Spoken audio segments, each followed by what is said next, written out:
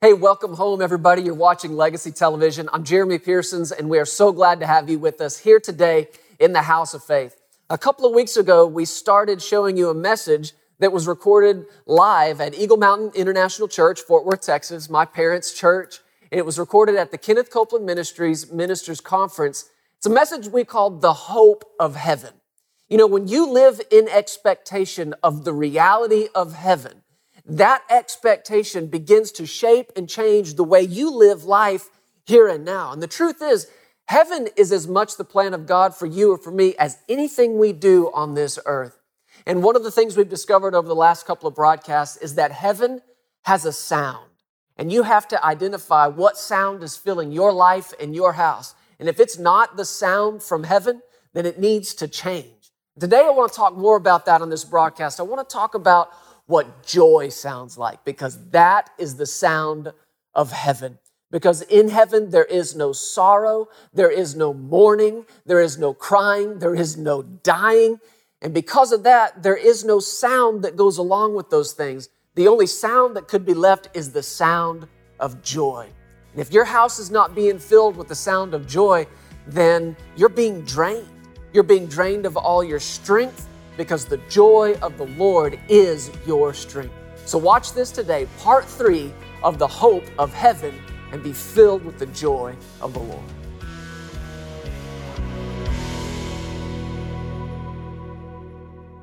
So Jesus read all these things, and I want you to notice the response to what he read from the people after he said in verse 21, today the scripture is fulfilled in your hearing. It says in verse 22, all bore witness to him and marveled, check this out, at the gracious words which proceeded out of his mouth. They marveled at the gracious words that came out of his mouth. But this is what they said in response to it. Is this not Joseph's son? So they're marveling at the gracious words. One translation says the beautiful words. But think about this a moment. These are not words these people haven't heard. We just read them. These words are hundreds and hundreds of years old. And they've been hearing these words. They've been expecting these words. They know these words. But this time, they're gracious. They're gracious. But their question immediately was, isn't this Joseph's son? In other words, we know where you're from, but those words sound like they're from somewhere else. We know you come from around the corner, but those words came from somewhere else. Gracious words. What makes words gracious? Well, where'd they come from? I'll give you a hint. The answer's in the question. What makes a word gracious? It comes from the throne of grace. Now, I'll throw this in right here. I know that there are a number of us in this room who in the last several years, like Papa said it years ago, he said, God has shone and shined the big light on his grace. And there are a number of us that have seen some things and heard some things concerning the grace of God and gotten excited about the grace of God. But let me just offer this to you. If you can't preach grace graciously, then don't. You hear me? Yes, sir. If you can't preach the grace of God without some graciousness in your words, then don't, because you might be saying some things that perhaps you even read from the book. But if they're not gracious, then the chances are they're coming out of your head and not from the throne of grace. In other words, if you can't preach grace without banging somebody over the head with those stone tablets that you're telling them to quit living by. If you can't preach grace without telling anybody and everybody else how wrong they are and how flawed they are and how under the law they are and how... Do you understand what I'm saying? There must be a graciousness to our grace. And at the same time, if you're trying to preach faith without love, that's just annoying. That's good. I could have all the faith, but then if there's no love in it, it's nothing. It's nothing. Well, I'm more of a grace guy. No, I'm more of a faith guy. Let me tell you something. You are nothing without each other. We are nothing without the revelation of the grace of God, flowing with the revelation of faith in God and in His Word. Because without grace, there's nothing to have faith in. And without faith, there's no way to lay hold of what grace has done. Exactly. We are nothing without each other. But you have to, it's almost like doing a checklist before you take the pulpit. Is what I'm about to say, where did these words originate? Where did these words come from? And that's what these people said about Jesus. Where does He get these words? If you skip down in that same chapter to verse 31, it says He went down to Capernaum, a city of Galilee, and was teaching on the Sabbath. And they were astonished at His teaching, for His word was with authority. Authority is a place. What are they saying? These words are coming from somewhere else. Somebody tell us where these words are coming from. And it's not that He was saying necessarily things they hadn't heard or words they'd never heard before, but these words were coming from somewhere else. What sound is filling the house? In verse 33, in the synagogue, there was a man who had a spirit of an unclean demon, and he cried out with a loud voice. You want to know what loud voice is in the Greek? Watch me. Here I go again. Megas phone. And I'm going to take another shot in the dark here. And you tell me if I correctly assume it's where we get megaphone. Megas phone. In other words, there was amplification coming out of this man. Long before you could plug in a microphone and play it through a speaker, there was something magnifying this man's voice. There was something amplifying this man's voice. And just like Jesus spoke from somewhere else, this man is crying out from somewhere else. Now we've got a war of words. And none of it originated here. He cried out with a loud voice and said, "Let us alone. What do we have to do with you, Jesus of Nazareth? Did you come to destroy us? I know who you are, the Holy One of God." But instead of engaging in this conversation with him, do you want to know what Jesus did? Rebuked him, saying, "Be quiet." So here's the lesson for today. Words from heaven can shut up words from hell. What makes an anointed word? Where does it come from? Where does it start? It says in verse 36, they were all amazed and spoke among themselves, saying, listen to this, what a word this is. For with authority and power he commands the unclean spirits and they come out. See, these people were not impressed with what he did. They were amazed at how he did it. A word did that. A word did that. A word took a demon out of somebody. A word shut the devil up. A word did. That's what these people were amazed at. They were astonished at the word. They said, what kind of word is this? Where do you get words that do that? Where do you get words that change things? Where do you get words that create? Where do you get words that bind? Where do you get words that loose? Where do you get words that lift burdens and destroy yokes? Where can I get some words like that? You got to go to the source. What's the source of an anointed sound? It's the sound that comes from heaven. Come on. That's where you get those words. That's the only place to find these words. And I'm telling you, we must guard with all diligence the sounds that are filling up our house. Amen. Most especially the houses of our worship. And we spend time traveling and the Lord's put us in some wonderful places and met some wonderful people. And we've been a part of some great services. But you and I both know that there are a lot of sounds happening in a lot of churches right now. This is not to be critical of anyone or anything.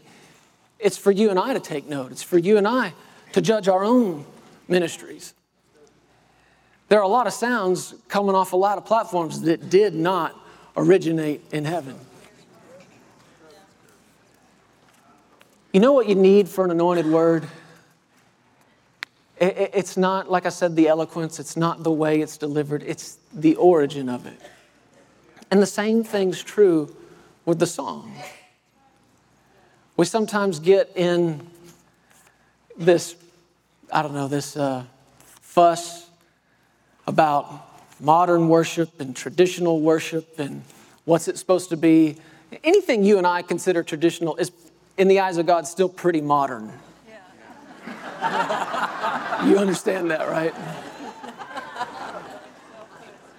We don't sing this song. That's an old song. I don't want to hear an old song. Folks, it's not about when the song came out. It's about where the song came from. And the sound that is in it. Where'd the song come from?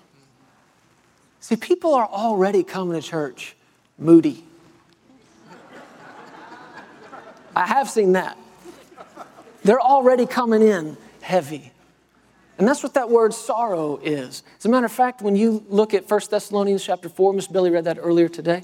He said, I don't want you to be ignorant, brethren, concerning those who have died, those who are asleep, lest you sorrow like those who have no hope. People who sorrow are not living in expectation of heaven.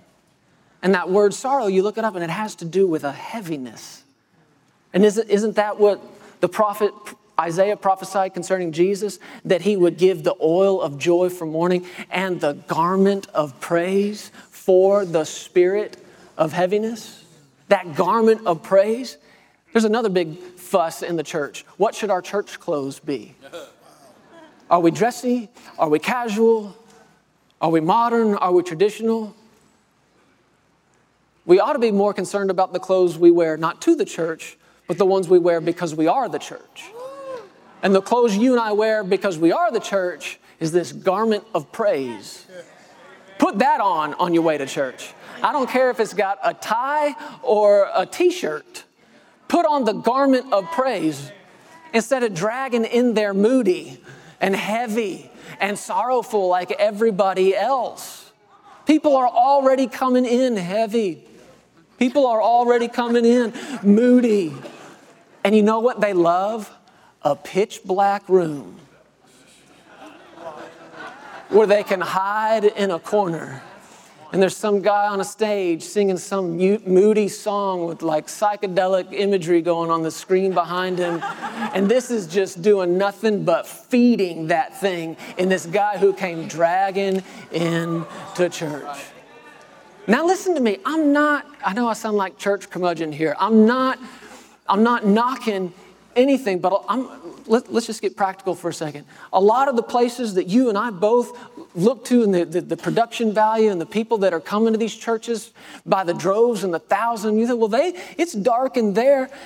Folks, these people have a lighting budget of tens of thousands of dollars. Do you know how many lights you have to have on to make it look dark? So you can't watch that and then go, ooh, cool, I know what I'll do, and turn off the lights. That's not going to work. That's not how this happens. And if you don't have the budget to light it up in a way, that you think is cool, just leave the lights on. I guess what you'll have to do is just leave the lights on and, I don't know, trust the Holy Ghost or something. I mean, I'm sorry it's come to that. But what I'm telling you is this is the way people are coming in. They're dragging in. They are living their lives heavy, weighty, sorrowful. And if they're hearing some sound that didn't originate from heaven, but out of somebody else's wounded soul and out of somebody else's tormented, melancholy moment in their life, guess what it's doing? It's feeding that thing and feeding that thing and feeding that thing. And if we never hit the tone of joy, then people may come to church and they may leave more educated. They may leave more well-informed. They may leave with some more knowledge about some scripture. All of these things are good. But let me tell you, the one thing they will not leave with is strength. Because if there's no joy in the sound, there's no strength from the sound. And people need strength. They're coming to your church to be strengthened. Whether you like it or not, you are a gas station. You are a fuel stop in their week, and you have got to pump these people full of strength, because many of them, it's not right, but many of them, the word and the sound they hear from this platform is the one they'll try to live on for the next week or 2 or 3 weeks before they come back again. You got to hit that tone of joy. There's got to be the sound of the oil of joy. Now, I was thinking about this, and I'm going to wrap it up and be done. If you're not watchful and you talk along these lines, you might give the people the impression that, well, if you're not doing camp meeting songs and 2-beat songs all the time, well, there's no joy in it. That's not true. That's not true. I want you to watch something. Sarah, come here real quick. Microphone. Watch this. I didn't tell her I was going to do this. Sing that song I asked you to sing on the way here. I love you, Lord, and I lift my voice to worship you, oh my soul. Rejoice, take joy, my King, in what you hear, and let it be a sweet, sweet sound. Let it be a sweet, sweet sound. Let it be a sweet, sweet sound in your ear. Now notice this. There were no instruments. There was no loud drumming. There was nothing. But did you hear the tone of joy in it? Yes. Didn't have to do with the nature or the delivery of the sound. It had to do with where the sound came from. So an anointed word or an anointed song or anointed any sound in your service has to do with where it originates and what it flows through. This is where the healing of your soul is important. This is where the prosperity of your soul is important. God made a promise to his people. Stand up with me and I'll be ready to dismiss you here in just a moment. But in the book of Jeremiah, chapter 31,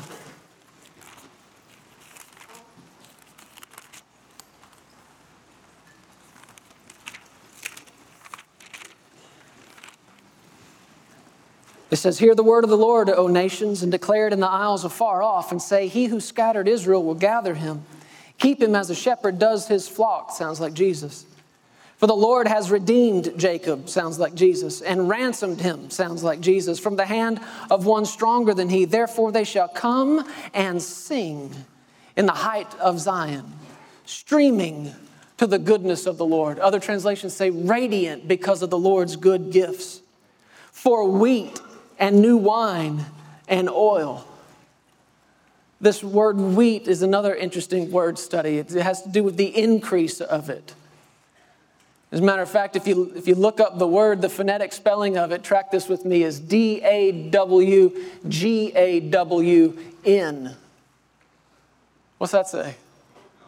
Doggone. How good is God?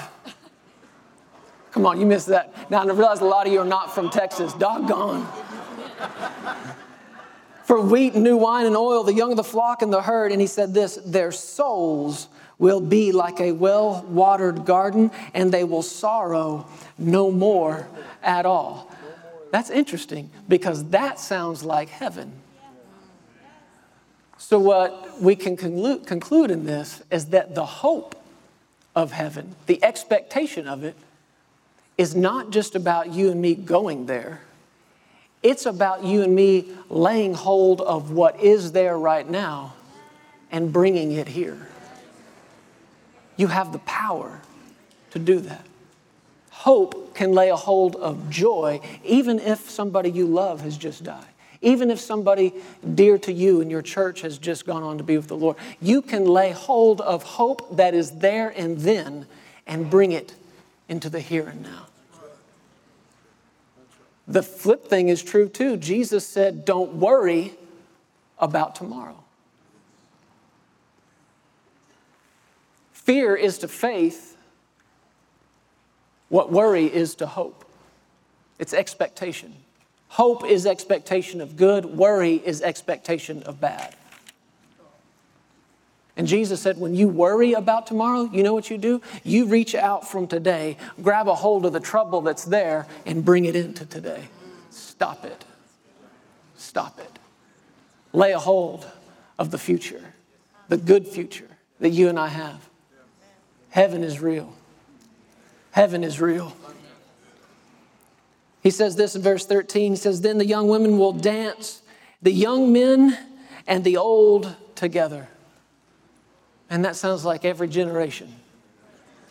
No divisions between styles, no divisions between currency of song and when was it written and when did it come out, and nobody cares about that. All they want to know is where did it come from? And the young and old dance and sing together. And he said, I'll turn their mourning to joy. I'll comfort them. I'll make them rejoice rather than sorrow. And I will satiate the soul of the priest, that's you, with abundance. And my people will be satisfied with my good gifts. You know what the word satiate means? Drunk. Saturated. It's the difference between some guy who had a drink and some guy who's had a little too much to drink. The word satiate literally means drunk. What's your soul soaking in? What's your soul soaking up? What's your soul drunk with? Heaviness or the oil of joy? We need some more drinking songs in the church. If anybody wants to get together and write some drinking songs, I got a good one we can start with. There came a sound from heaven. Come on, sing with me. As of a rushing mighty wind, it filled the house where they waited, and it's coming to fill this house again. Amen.